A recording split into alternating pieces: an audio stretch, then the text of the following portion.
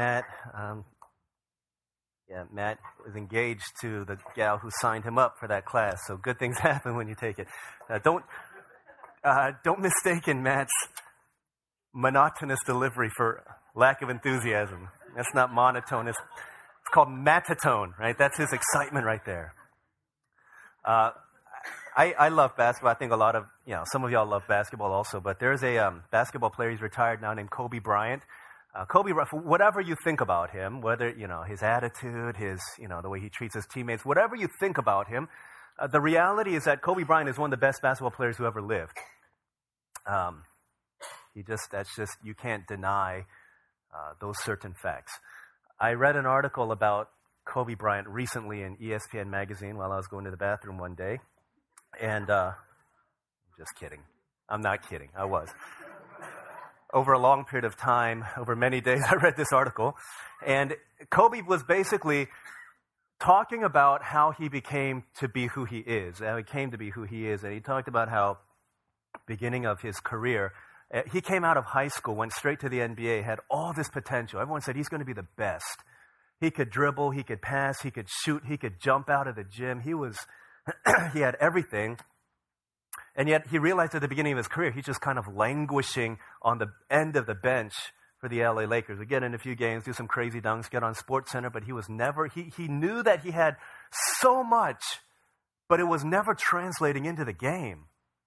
And so the story goes, he reached out to some people and he asked them, people who are at the top of their craft, what is the secret to your success? First person he reached out to was Michael Jackson. You know Michael Jackson, right? He's bad. You know it, he's bad. Michael Jackson, the singer. He reached out to Michael Jackson. Michael Jackson said, why don't you come over to my Neverland Ranch and we'll have conversations and we'll talk. And he basically downloaded everything that Michael Jackson told him about how to become amazing at what you do, how to become the best at what you do. And he said he left that ranch with all of these books and all of these resources that gave biographies of the secrets to the success of countless other people who didn't have potential, but they lived out that potential and saw it turned into actuality. And so he said this began this voracious appetite for success, for secrets into the people's minds and hearts. So he asked Michael Jordan, he asked different heroes, war heroes, military heroes, all these people. And the one question that he asked for every single one of them is, what's your secret? And what's your secret? What got you to where you are? Because he realized, man, I've got all this natural, God-given stuff has been given to me, but it's sitting here being wasted, and I'm not seeing it translated into the way that I live life. 20 years later, Kobe Bryant became one of the greatest players of his generation and one of the greatest players that the world has ever seen. And I was reading that, and I thought to myself, how many of us are like young Kobe Bryant? I mean, check this out. For the past 6 weeks, we've been talking about stuff, and I know we've been talking about stuff that's mind-blowing to me. Promises of God, things that He's given to you. God-given gifts that have been given to you the moment you put your trust in Christ. These things become our inheritance. Some of us have even cried as we heard about the great blessing that we have, and we're sitting here, we've got all these things, but we're at the end of the bench, unable to translate that into the game. And so we feel like, man, what do I need to do in order to see all of this stuff that I've got become lived out in my life? Do you ever feel like that young Kobe Bryant? I feel like that sometimes. I know all the stuff that I've got. Father who loves me, He's never going to stop loving me. He's going to answer my prayers. He's going to meet all of my needs. He's going to give me strength to make it to the end of my life, and He's going to give me strength every day of my life. But I don't often live like that. Do you always live like that? If you don't, then you're like me, sitting like Kobe Bryant at the end or towards the middle, maybe even and some of us are actually in the game because we've realized the things that God's given to us, and we're starting to live in that potential, and it's becoming realized, and we're living a life of victory and power, one against which the forces of darkness, we will be unstoppable against them. The disciples felt this way. They felt like they're sitting on the end of the bench as they watch Jesus in action. You could ask one person. You see them living this stuff out. Who would you ask? What's the secret to your spiritual success? The disciples knew exactly who they would ask, and they did in Luke chapter 11. Let's look at Luke chapter 11. We're going to read verses 1 through 13. In fact, this sermon was a sermon that wasn't supposed to be preached. I was trying to get to verse 13 and preach on the gift of the Holy Spirit, the promise of the Holy Spirit, but in trying to bring us up to speed on the context, I felt like we needed to camp out here for a little bit and then finish out the text next week. But we're going to look at Luke chapter 11 and look at Jesus' teaching. One of the things that the disciples realized, well, we'll see it in verse 1. One day, Jesus was praying in a certain place. This is what they realized. They realized, you know what? If there's anybody who understands, appropriates, and unleashes the promises of God in their life, it's Jesus. He knows what it is to have a father who loves him, who is proud of him. He knows what it is that every day he's going to get strength to make it through. He knows what it is for having 3.5 years of his ministry. He didn't have a job. He knew what it was to have a father who's going to provide for all of his needs as he's faithful with what God has entrusted to him. If they look at that person, Jesus, they look at that man and they say, man, that guy, he knows what, he's living it. And his life is unstoppable. And what is it that they notice? They notice that Jesus was always praying. And so they say, when he finished, one of his disciples said to him, Lord, teach us to pray just as John taught his disciples. In other words, they're saying, Jesus, we know your secret, but tell us the secret to your secret. Right? Teach us to pray, because prayer is the hands by which these promises become fleshed out and unleashed in our lives, so that we can live in and live out the potential that God has won for us through his Son at the cross. And so what do we see about the life of Jesus? The three thoughts I want to bring out as we walk through this text together with the next 13 verses. The first thing that we see is that you won't pray unless you realize that you need to pray. Excuse me. It says in verse 1, one day Jesus was praying in a certain place, and throughout Luke's gospel, they're realizing, dude, Jesus is always going to pray. Right? He's always praying. 41 times in Luke's gospel alone, it says Jesus taught about or Jesus went to pray. So 33 times in the gospel, Jesus is teaching about prayer in some way. And then 8 times Jesus, to get this, Jesus, the master teacher, Jesus, the miracle maker, Jesus, the death defier, water walker, Jesus Christ, Son of God, was constantly praying.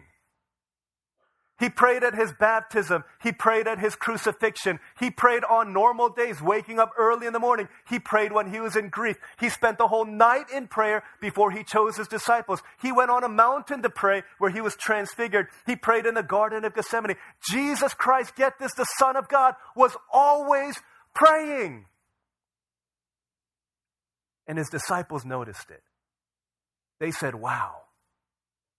And at one point, Peter gets it. He says, you are the Christ, the Son of the living God. And if Jesus needed to pray, how much more so us?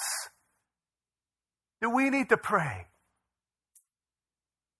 And you feel like Jesus understands, I need to pray. I got to pray just to make it today. Right? He understands this.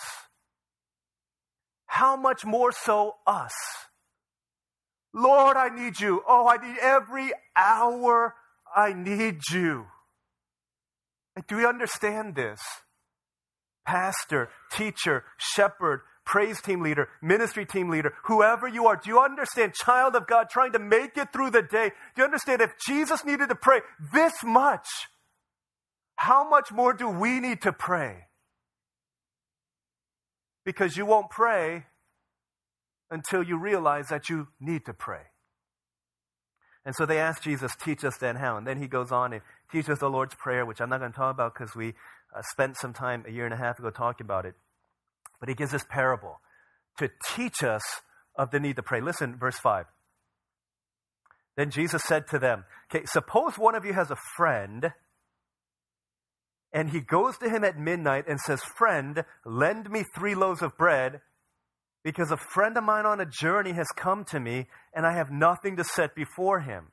Okay, then the one inside answers, don't bother me, the door's already locked, and my children are with me in bed. I can't get up and give you anything. I tell you, though he will not get up and give him the bread because he's his friend, yet because of the man's boldness, persistence, he will get up and give him as much as he needs. What is Jesus saying? He's telling this story. So he invites you into it and says, suppose one of you has a friend who's... Okay, so here he is. Imagine yourself, okay, as a young man, young woman in Israel living in those days, okay? You're laying in bed sleeping. It's about midnight, and you've got a friend on a journey. You don't know he's on a journey, but he's someone that maybe you grew up with in elementary school, or he's your college roommate, and he's gone off and went to battle or war or whatever is the case. You got this friend, and he's taking a long journey. It's so long that he rolls up into your town at midnight. So he gets in at midnight. What does he do? He needs a place to stay. There's no hotels, no motels, no Sheraton, no Motel 6, none of that stuff. There's nothing like that. So what did people do? There was little inns where you could stay, but they were notoriously shady. And so you wouldn't stay there. That ancient Near Eastern culture, okay, Eastern culture, like Asian backgrounds, are very hospitality-driven. So, Asian cultures are like this. I was speaking at a retreat in a small town, small church, small city some years ago, and I was really tired. I think it was in Minneapolis, and I'd gotten there, had to lay over and all that stuff, change planes, and I got in. I was pretty wiped out. I was ready to go to sleep. So the person driving, I said, so how far is the hotel from here? And he looked at me as if I had just cursed at him. He said, hotel? What are you talking about, hotel? You're going to stay at one of our church members' houses. I was like, oh, okay. I like hotels. Yeah, when you stay at someone's house, you always, you have to wear pajamas. You can't just walk around in your cutoff shirt. And you have to be like somewhat respectable. And you can't wake up at 10 o'clock if you want to, because they're like, oh, he's a pastor. You got to wake up at 5 o'clock to pray and stuff like that. Like, I like hotels because I just want to kind of be incognito, mosquito, and do my own thing. Like, no. You're gonna stay at our house, and we're going to treat you so much better than a 5-star hotel. I was like, okay. Your house is great. And I wasn't convincing. They're like, no. Hotel, that's blasphemy. They didn't say this. But they acted as if I had just spoken blasphemy. They said, no, we're going to put you in a... So that's Asian culture. But the ancient Near Eastern culture was even more deeply embedded in a culture of hospitality. So not only was it safe, but it was acceptable for your friend to come knocking on your door and say, hey, I'm staying with you. And so it's midnight. He knocks on your door. You open the door because you're single. You're not in bed with your kids like your neighbor. So you wake up, you open the door, you're like, dude, it's midnight. They don't have electricity, obviously. When sun goes down, the family goes down because there's nothing to do. You can light a candle, play Monopoly, whatever it is that you do. But there's no electricity. So midnight is like 3 o'clock in the morning for us, which if you're a college student is still like, you're 6 p.m. But just imagine, everyone is sleeping. Everyone is sleeping in your village. It's super late. And he knocks on the door. You open the door. You're like, dude, what are you doing? The cultural expectation is that you would have a place ready for him. Problem is, he didn't text you, no Kakao message, no Facebook message, no email, no phone call. Hey, I'm coming. And he just shows up at your doorstep at 3 o'clock in the morning. So what do?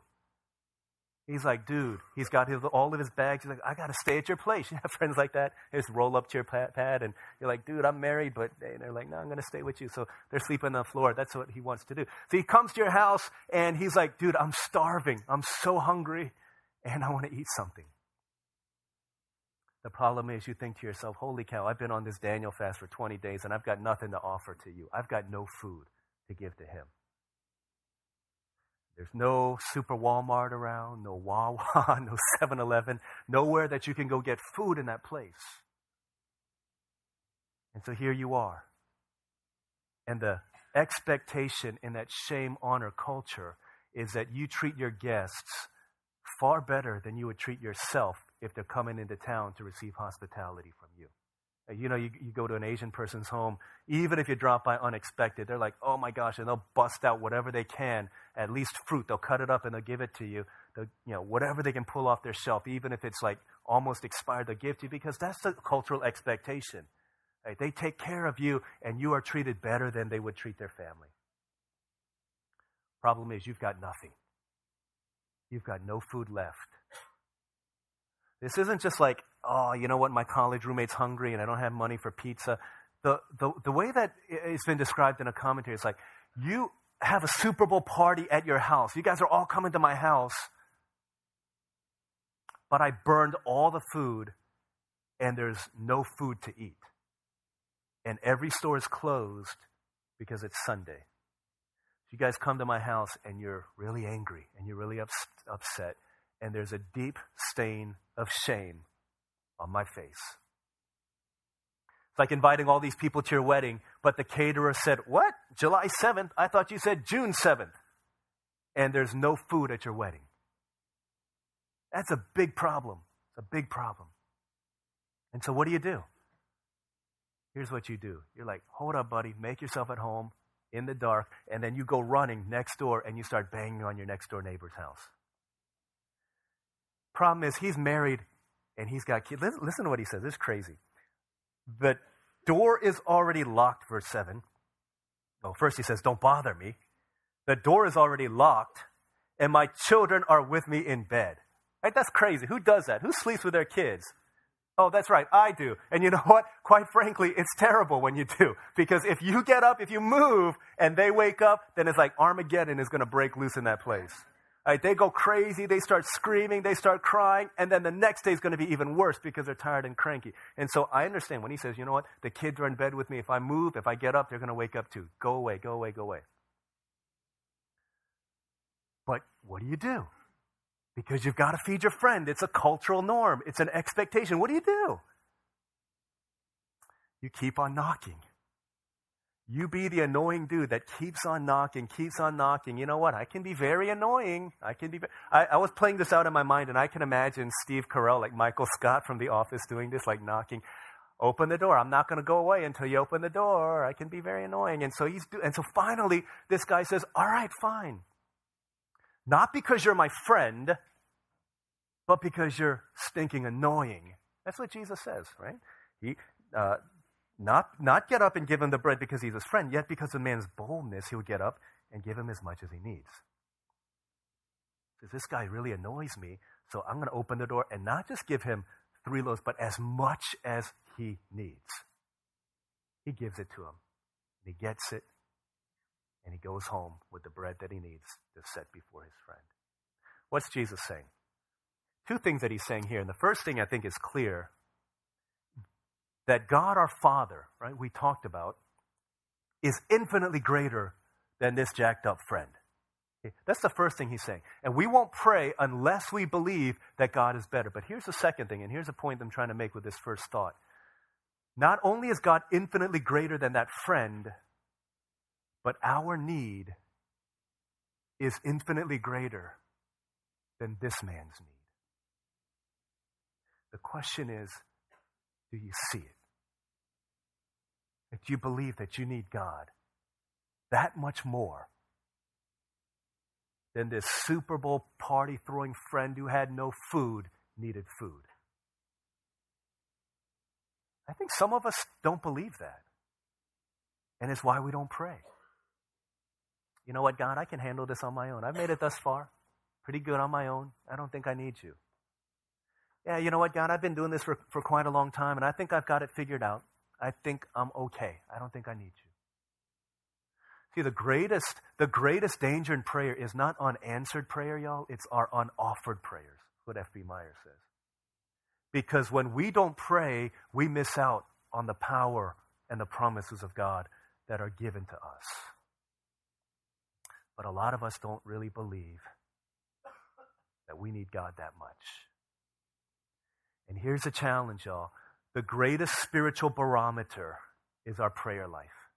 And if we're judging our spirituality by our life of prayer, then there's a deep spiritual unhealth that is infecting, a disease that is infecting the church of the 21st century. It's why churches are falling apart. It's why Christianity has such a poor witness in the world.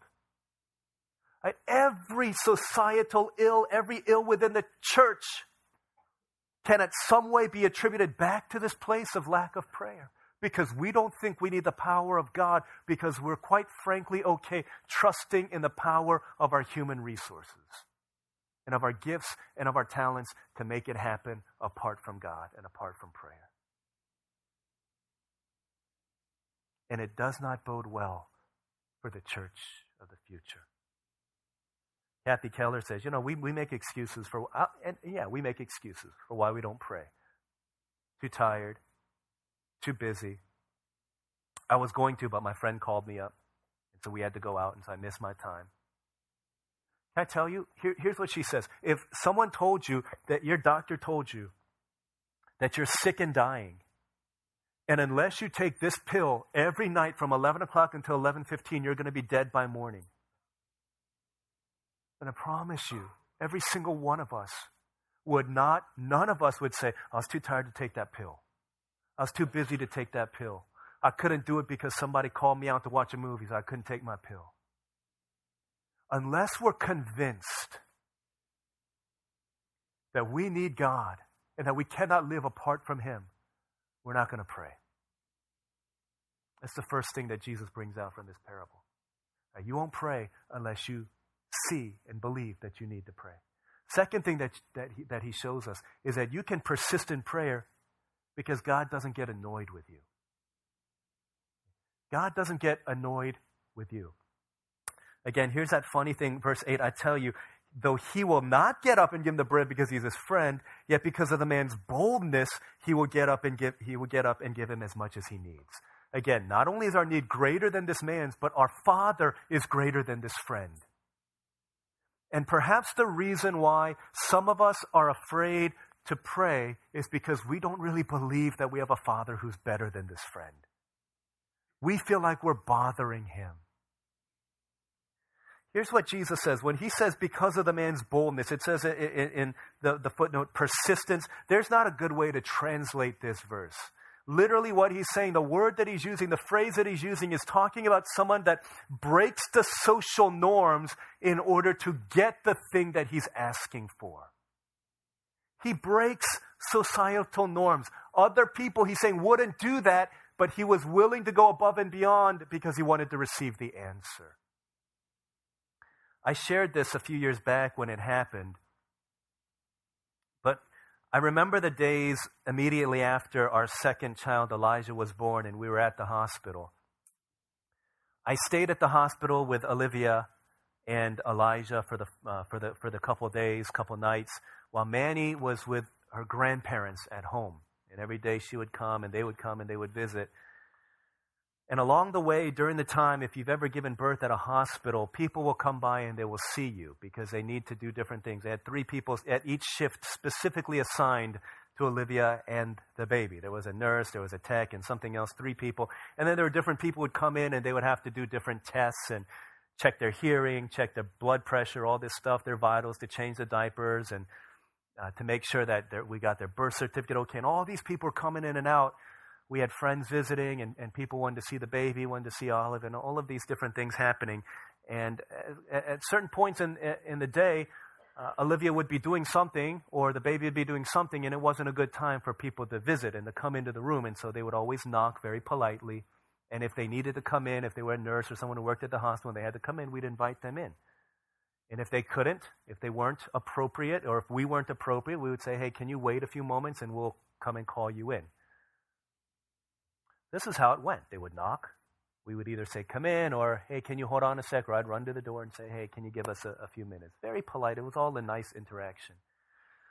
So one morning, very early in the morning, we were sleeping. Olivia was trying to get some much-needed rest. Elijah, baby, was sleeping, and I was trying to get my rest as I was sprawled out on that little love seat in Winnie Palmer Hospital.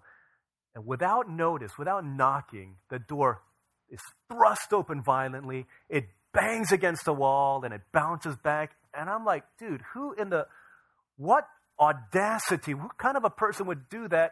And as I'm about to, I don't know what I was going to say. I was probably going to say, hi, how are you? But whatever I was going to say, I looked over,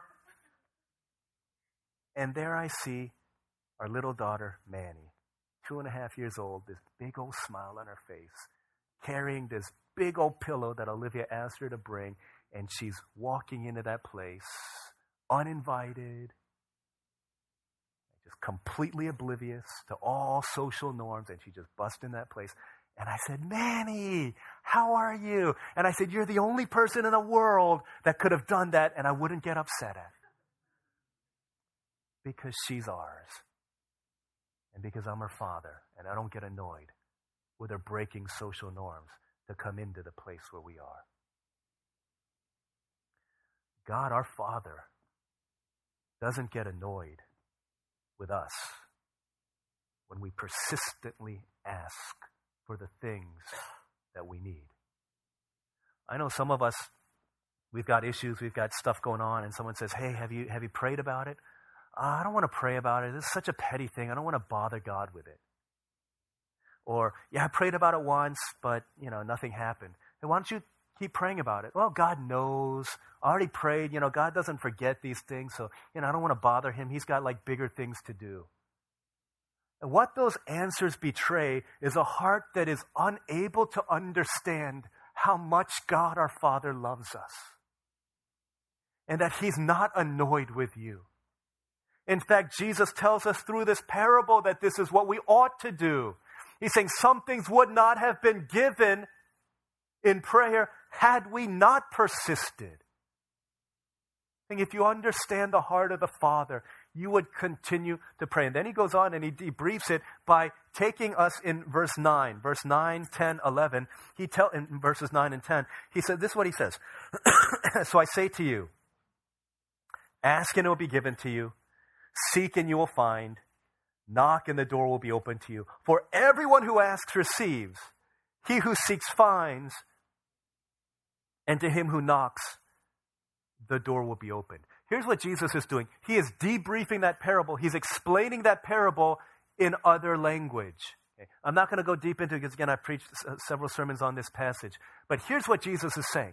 If you understand the original language, Jesus doesn't just say, ask and it will be given, seek and you'll find, knock and the door will be open. He does say that, but it's written in the continual present tense. So what Jesus is saying is ask and ask and ask and ask. And as long as you're in the present tense, continue to ask and continue to ask and continue to ask. Because if you do, then you will receive. And seek and seek and seek and seek and continue to seek and continue to seek, and then you will find, and then knock and knock and knock, and the door will be opened unto you. In other words, here's what he's saying. Don't stop asking until you've received. He says, ask and ask and ask until you've received. Because his promise is you'll receive if you ask. Seek and seek and seek until you find. Knock and knock and knock until the door is open to you. Again, the biggest issue of our prayer life is not the unanswered prayer, it's the unoffered prayer. And some of us, God is waiting to give us a blessing, but we've given up a little bit too quickly.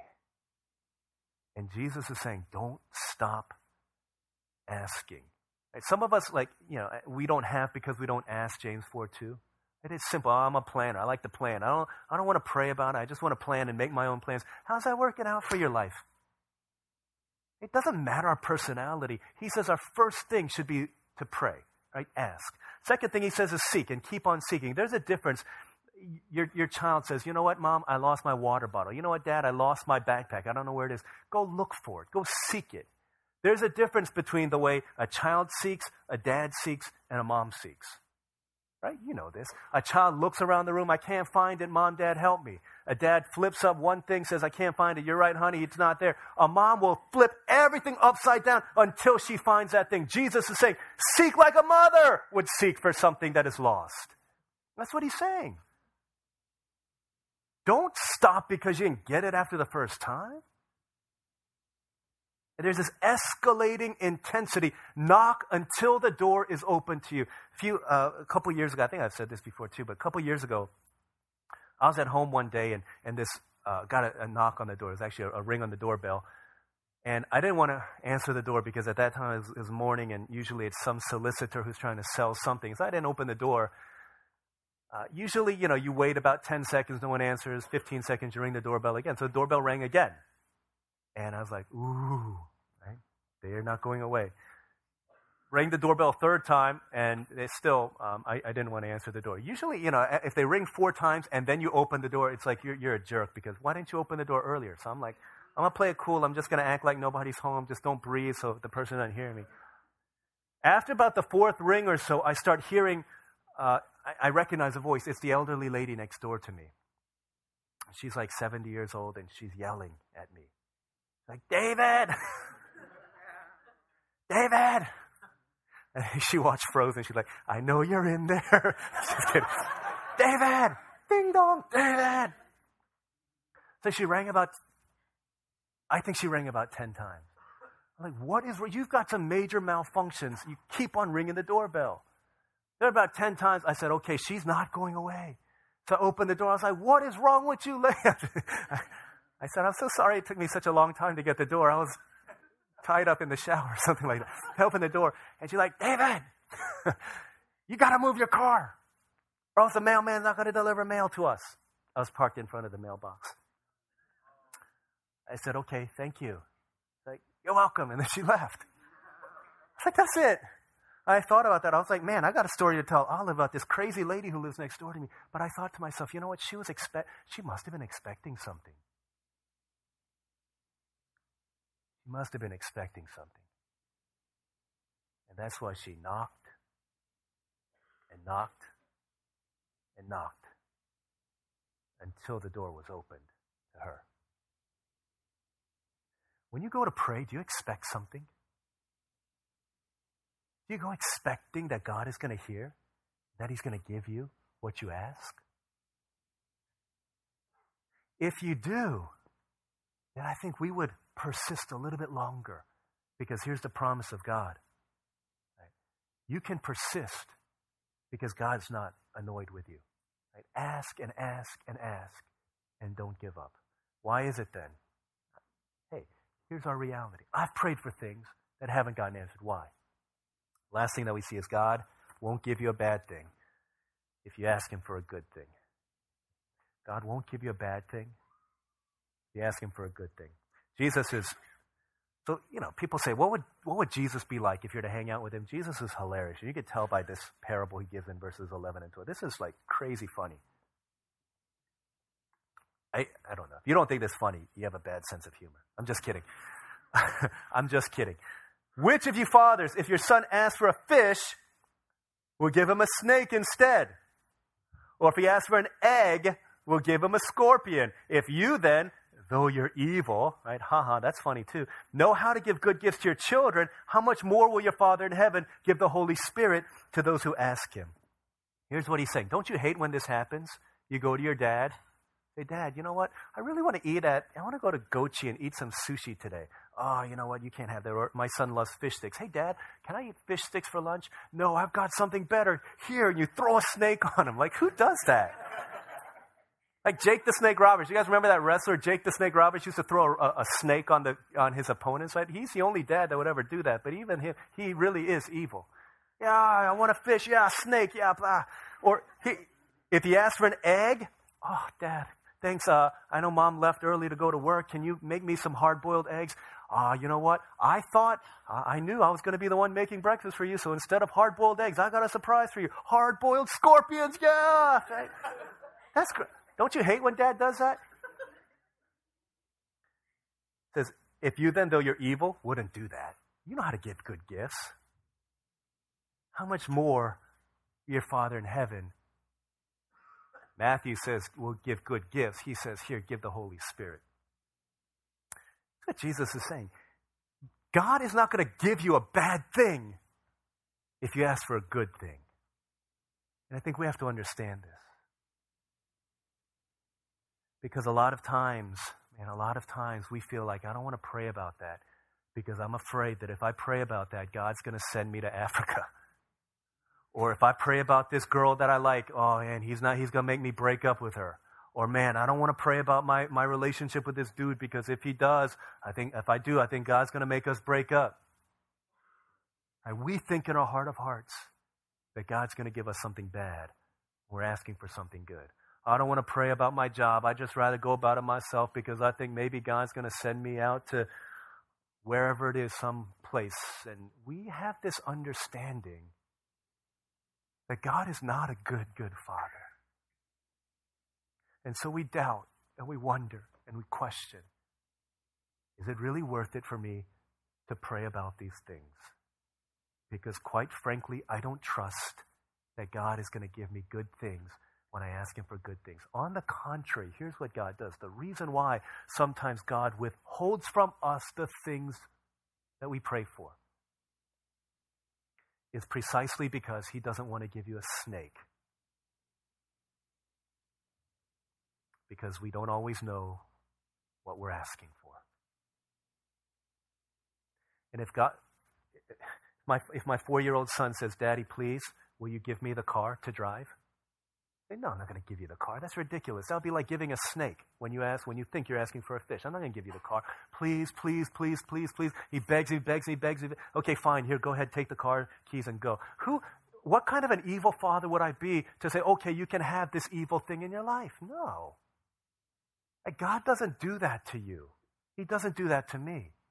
He doesn't give us bad gifts, and maybe the reason why he's withholding that job, withholding that promotion, withholding that transfer, withholding that gift is because we are not ready to receive the things that God has in store that are better than those.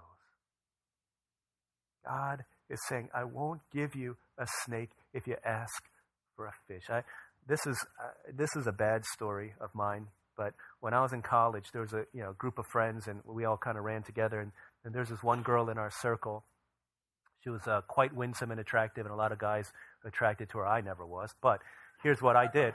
I gave her a nickname. Right? Because here's the thing that happened. So a lot of girls liked her, and they wanted to get with her, and she would kind of hang out with them, and she would play them, and she would break their heart. And every guy, again, never happened to me, but every guy that she hung out with ended up getting jacked up. And so my friends and I, and this is bad, I'm not saying you ought to do this, but we came up with a nickname for her. We called it was Konglish, Korean and English together. We called her the Golden Bem, which means a golden snake. Because she was like, this bad. Don't call anybody this, okay?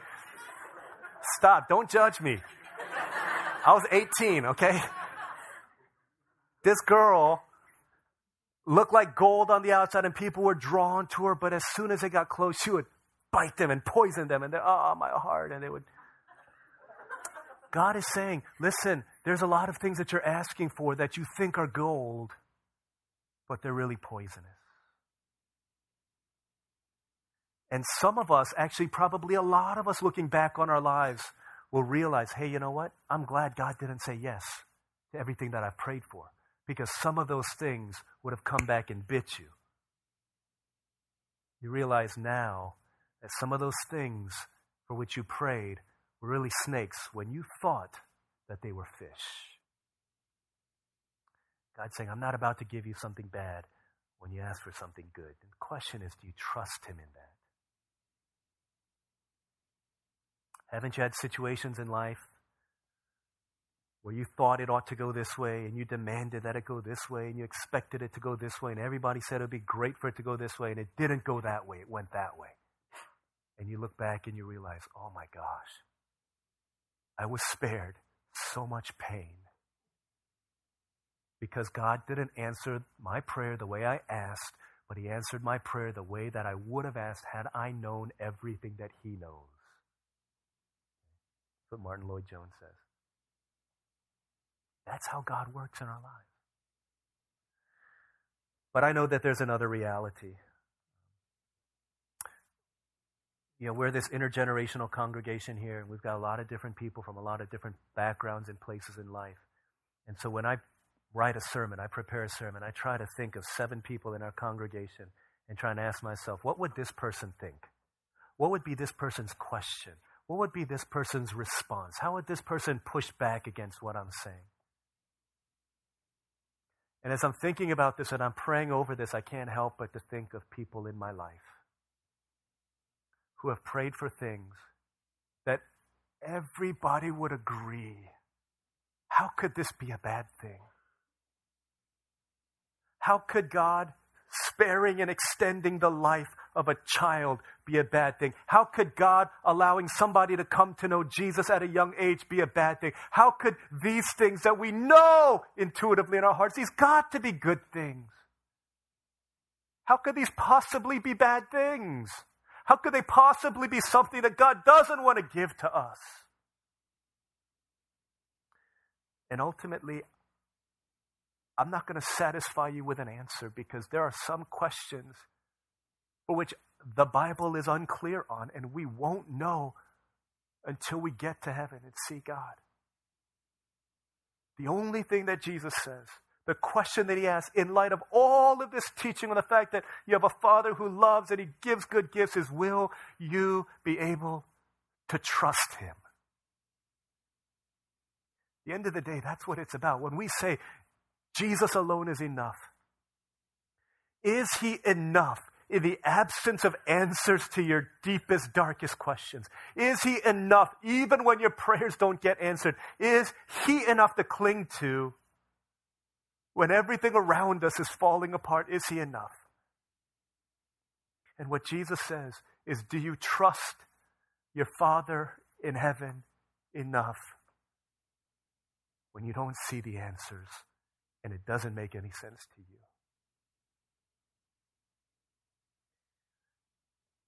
Again, as I anticipate your question, probably saying, of course. Anybody can say that. Anybody can say trust. Just walk by faith and not by sight. You're right. But to me, what this passage gives me, that no other person, just saying, trust God, trust the Father, what this passage gives that none other can, that the one who says it is Jesus. Jesus not only taught people how to pray, but he entered into the very darkness of this teaching. And he said, Father, apply this to me. If there was ever a prayer that was uttered from the lips of a human being that seemed to be the right prayer, a son, the only begotten Son, so dearly loved by his Father, said, if it's possible, as I stare in the face of the most awful and criminal and heinous and unjust act of suffering and death that the world could know, Dad, if it's possible, would you let it be done another way? And as we so often sing, the Father turned his face away. We may not understand all of the answers in our lives, but what we do know is that Jesus was willing to put this very teaching to the test in his own life. And he said, yet not my will, but yours be done. And it's because of that cosmic no, the greatest and largest unanswered no that the world could ever hear, it's why you and I could pray and know that God will say yes to us. He's saying, can you trust this Father?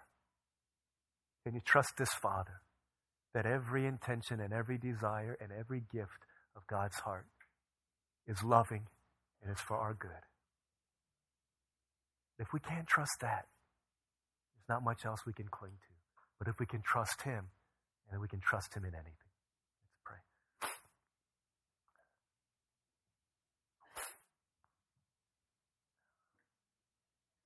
Let's take a minute to pray.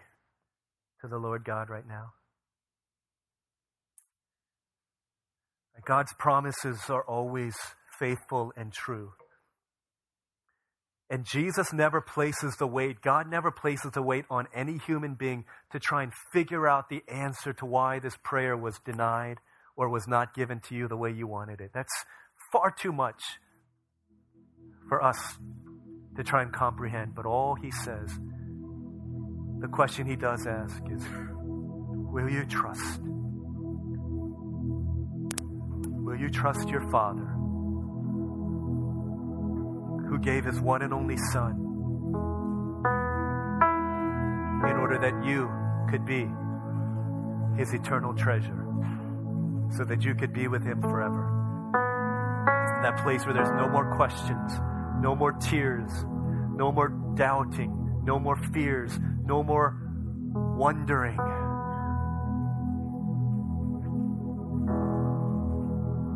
Just a wonder at the beauty of our God and the wisdom and the power and the love of the one who gave himself for us.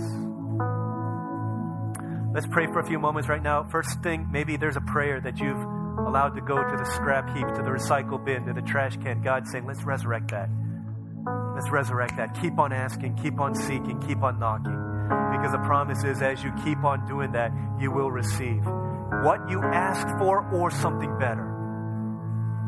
Our Father says, I'm not about to give you bad gifts when you ask for good ones. So keep on asking, keep on seeking, keep on praying. Maybe some of us, our prayer lives have been deadened and stopped up because we, quite frankly, have a hard time trusting God. In light of that massive unanswered prayer that you feel like he did not answer, rather answered in a way that you did not pray. Maybe you've been afraid to pray. The question the Lord God is asking, will you take a step of faith, just a small step of faith, to open up your heart, to trust me again?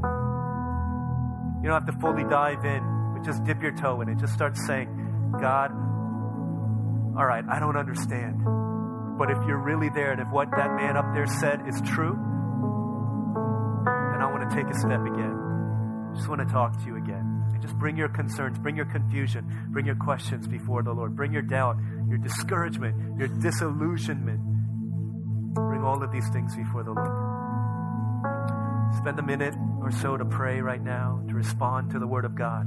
Right? This, guys, if we get and understand the heartbeat of God for prayer, man, then these other promises are going to be appropriated, and we're going to move into this world unstoppable for the kingdom of God. But we've got to begin in prayer. We've got to know our need for him. So let's pray for a minute or so, surrendering our hearts to the Lord. Maybe praying for someone who is doubting. Lord, let their faith be awakened today. Maybe praying for those who don't have the strength to pray on. You be the friends of the paralytic who carry them to Jesus now. Let's pray together for a couple moments, and then I'll pray on our behalf, and then we'll continue to worship the Lord.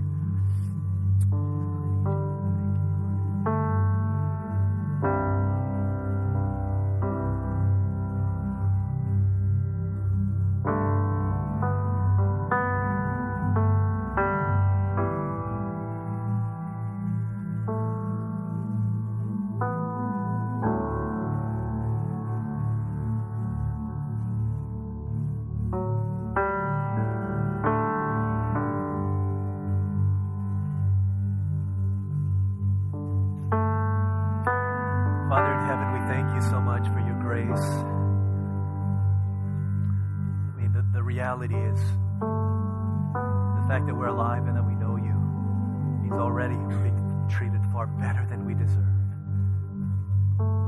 Your word tells us the price of sin is death, the cost of sin is death. But the gift of God is the life that is eternal, that begins the moment we begin through Christ Jesus our Lord. Thank you that we've been an inheritance. We have an inheritance. That we are heirs of an incredible treasure of promises given to us. Pray that you would help us to live in them, to live in your joyful freedom, to give all that we are to you, to know you, to be known by you. Lord, take us deeper into our prayer lives.